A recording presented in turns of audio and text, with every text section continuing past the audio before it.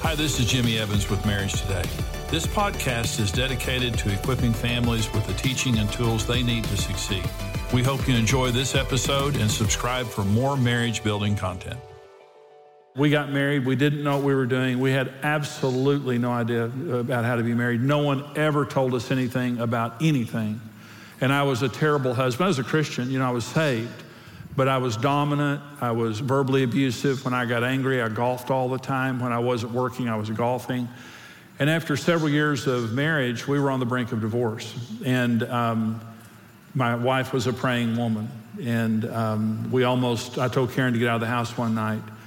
And I won't give you all the details because I want to get into a little different message for you. But God miraculously saved our marriage. But I want to tell you something, that you can find the right one and you can have the marriage of your dreams. Many of your friends and many of the people that you know are fearful of marriage because of what's happening in our society.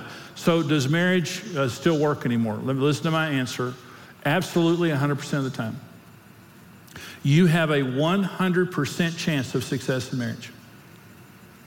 You can make it in marriage. God made marriage and God never makes anything to fail. Everything that God makes, He makes perfect, and He made marriage perfect. And you were made for marriage. The God that made marriage made you for marriage. You have a 100% chance of success in marriage. And you say, well, Jimmy, then why are so many people failing in marriage? Because they're not doing it God's way. They're doing it another way. Let me just give you several issues here of things that people are doing that are causing their marriages to fail. Number one, they don't trust Jesus to meet their deepest needs. See, no human being can meet your deepest needs. All of us have 4 primary needs in our lives that no person can meet: acceptance, identity, security, and purpose. When you woke up this morning, that was what was driving you. I want to be accepted, but I don't want to have to perform for it. So do you realize that most people like us based on what they don't know? Did you know if everybody knew everything about us, they might not like us anymore? But did you know that Jesus knows everything you've ever done or will do, and He loves you more than anybody else? That's what you call acceptance. Doesn't matter how bright your teeth are. Doesn't matter how good your deodorant's working. Jesus loves you all the time. But people are very conditional. Did you ever notice that? People are different in the way that they love. But I want you to know that you have a friend in heaven. On your worst day, He's your best friend. And He says, I will never leave you. I will never forsake you. Somebody say amen. Amen. God is our best friend. That's what you call acceptance. Identity. He made me in my mother's womb. Did you know the Bible says that to he who overcomes, when you get to heaven, God's going to give you a stone with your real name on it? Did you know that only God knows who you really are? A week after Karen and I got married, the Lord called me to preach. And I was sitting in the backyard of our house reading, I think, a book by Billy Graham. I don't even remember. I didn't know one scripture in the Bible. And I saw a sheet drop down in front of my face. And I saw myself from behind preaching to a multitude of people. At 19 years old, there had never been a millisecond in my life I thought of myself as a preacher. 2 weeks earlier, I was a very immoral, lost person. And Jesus came to me and said, let me tell you who you really are. People can't tell you who you are. Only Jesus made you in your mother's womb. Security. I'm only secure in God. I can't be secure in anything other than God. God can protect me from anything and anyone. My security is in God. And purpose. I don't want to live to make money. I don't want to live to be popular. I want to live to change the world for Jesus. I want an eternal purpose. A lot of people that kill themselves, they just can't find a reason to live any longer. They get discouraged. They get depressed. And they can't find a reason to get out of bed and live anymore. Let me tell you something.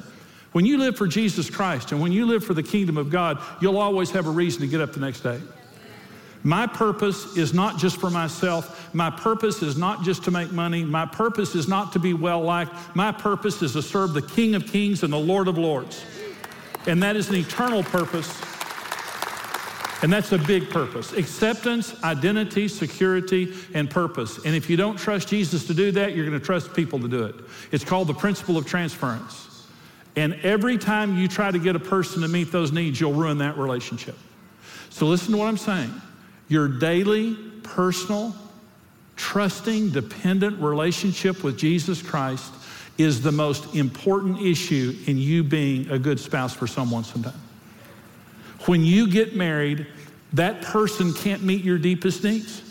And if you expect them to, the relationship is set up for disappointment, disaster from the very beginning. So you were made for marriage, but God has to be in the center of that marriage. And I'm not talking about just having a Christian marriage. I'm talking about you've got to pray. You've got to depend on Jesus.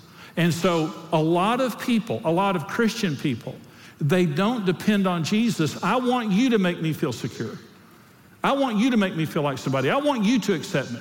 And they get into these fights of, you're not meeting my needs. Well, there are needs in marriage that we meet for each other, but not the deepest ones.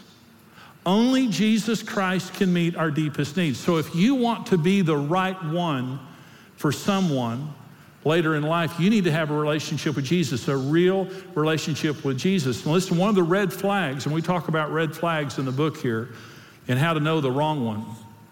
But one of the red flags in relationships is when someone puts too much pressure on you and needs from you things that you can't give, that only God can give. So one of the reasons that many marriages fail is because they just don't have a relationship with Jesus. Number two, they make marriage into a contract and not a covenant. Marriage is a covenant relationship. And we've largely lost the concept of covenant in our society. Well, listen to me. Covenant means to cut. You don't make a covenant, you cut a covenant. And remember, when God made marriage, he cut Adam. See, God made Adam out of the dust. Why didn't he make Eve out of the dust? But he cut Adam. Because covenant is a sacrificial, permanent relationship. It's sacrificial and it's permanent. Jesus said, this is the new covenant in my blood. Every time you make covenant, there has to be blood. There has to be a sacrifice.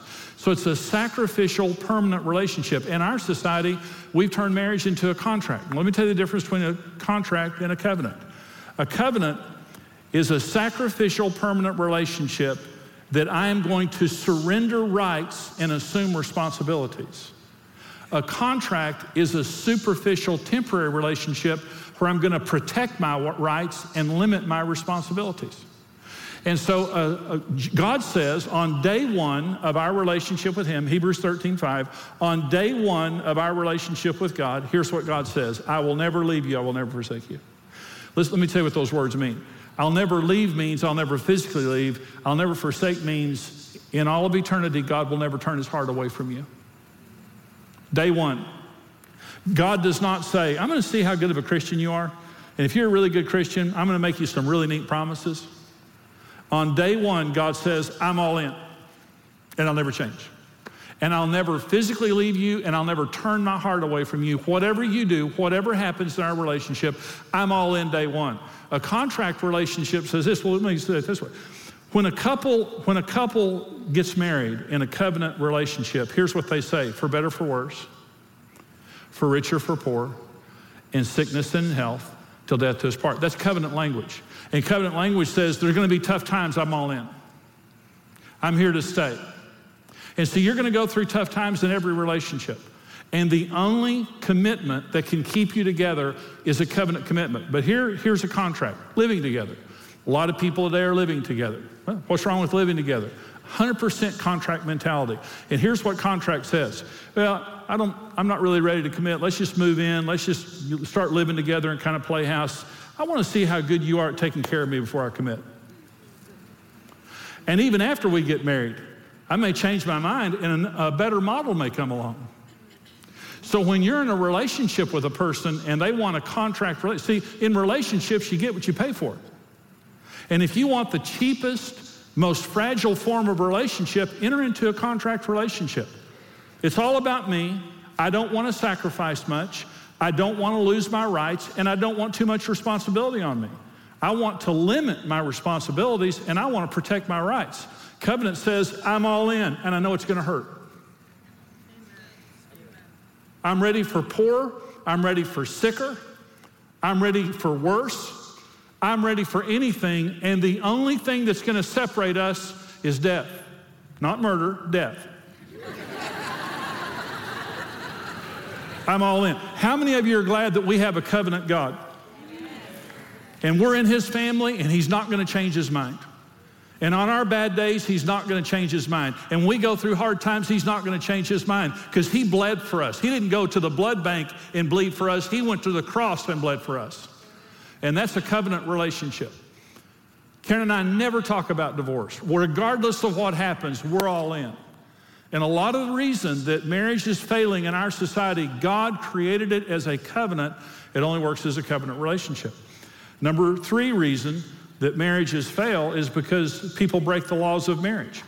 The laws of marriage are in Genesis chapter 2. I had no idea that there were laws of marriage. And by the way, laws create order. I'm a pilot. I fly a plane. And there are laws of aerodynamics. It creates order. There's no chance a plane's just going to fall out of the air. If you follow the laws of aerodynamics, flying is the safest form of transportation. Marriage is the safest relationship on earth. Today, with all of its warts, you cannot find a relationship on earth today that is safer than marriage. And when you do it God's way, it's 100% safe because there are laws. Well, where are the laws? Genesis 2:24 and 25. Therefore, a man shall leave his father and mother and be joined to his wife, and they shall become one flesh. They were both naked. The man and his wife are not ashamed. Well, I had no idea that those were the laws of marriage. But when God created marriage, this is right after God created Adam and Eve, this is what God said. For this cause a man shall leave his father and mother, the law of priority. The marriage has to be first. Okay. For this cause a man will leave his father and mother. Your father and mother are the most important relationship in your life. Well, when Karen and I got married, I golfed. And when I would come home, and I was a very good golfer. And when I came home from playing golf, Karen would resent it because I golfed all the time.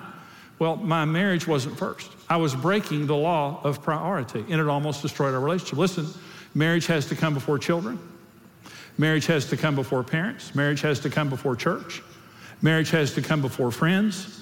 Marriage has to be first. It's the first law of marriage. Law number 2, for this cause a man shall leave his father and mother and cleave unto his wife. Well, the word cleave doesn't make sense in our language, but it means to pursue with all of your energy. We're commanded in Deuteronomy 5 times to cleave unto the Lord our God. Marriage is work. You have to work at marriage. A lot of people think, well, if I marry my perfect soulmate, then I'm just going to wake up every day and hallelujah, here I just feel so good. Oh, I don't have to work at this relationship because I found my soulmate. We matched in all 1,300 categories. Let me tell you something. You marry your perfect soulmate, you're going to have to work at that relationship. It's like anything else in life. In what area of life would you want to give something no energy and expect to succeed? There's no other area that we apply that principle to except for marriage. And so I'm saying marriage is work, but it's great work. When you work at your marriage, marriage thrives. And by the way, the reason that you fall in love is you work at it. You knock yourself out. You smell good, you look good, you pay attention to what you're saying, you pursue each other and you fall in love. How do you fall out of love? You just give up, take each other for granted. Stop working at it. And there are a lot of people, honestly, they think there's something wrong if they have to work at their marriage. Marriage is work. God said it from the very beginning. God says that for this cause a man shall leave his father and mother, cleave unto his wife, they two shall become one flesh. Marriage is about sharing everything. It's called the law of possession. When you get married, you share everything with your spouse. Of course, I was selfish and I was dominant. Dominance destroys the spirit of relationship because dominance says I'm not sharing, I'm in control. I will not share myself with you. I will not share decisions and ideas with you. Karen and I never talk about who the head of our home is because Jesus Christ is the head of our home. And every single decision we make in our marriage, we make together, and we don't bully each other, and we don't make each other pay a price for telling the truth. We sit down, we talk, we pray, and every significant decision we make together, and we're one. There's not one decision in our home or in our family or in our lives, not one decision that we didn't make together, any significant decision. So we're not divided, we're together. And that's the way that God made marriage. Selfish people cannot succeed in marriage because selfish people will not share. And selfish people don't want to cooperate. They want their own way. The number 4 law, it says the man and his wife were both naked and not ashamed. It's the law of purity. God made Adam and Eve completely exposed to each other, physically, but also mentally, emotionally, until they sinned. And when Adam and Eve sinned, they could no longer be intimate, but they began to hide themselves behind fig leaves. And here's the principle. If we're careful in how we behave and we take responsibility for our issues, we can be intimate without fear. But when we begin to hurt each other and sin against each other and don't take responsibility, it's just too sensitive. I cannot open my heart to a person who's not careful. And I won't open my heart to you because the things that you say and do, and you don't take responsibility for it. I was not a good husband. I was verbally abusive. I was dominant. And Karen completely shut down on me. And when I changed and I repented and I began to be different, Karen began to open up. Karen said something to me one time when I changed. And I hung up my golf clubs. I stopped golfing. I started being a better husband. And Karen said something to me one day, and I said, how long have you been thinking that? She said, years. And I said, why didn't you tell me? She said, I couldn't. I was not her safe place. You should be your spouse's safe place. You should be the safest place in the world for your spouse to be able to share it. But they can only do that if you're careful and if you take responsibility for your issues. Okay, so that's my first question. Does marriage work anymore? Absolutely. But Jesus has to be first. It has to be a covenant relationship, and you have to obey the laws of God. And what I just told you there in the last 15 minutes, that's 90% of what it takes to succeed in marriage. You don't have to fear marriage. Marriage is the most secure relationship on earth, but it works God's way.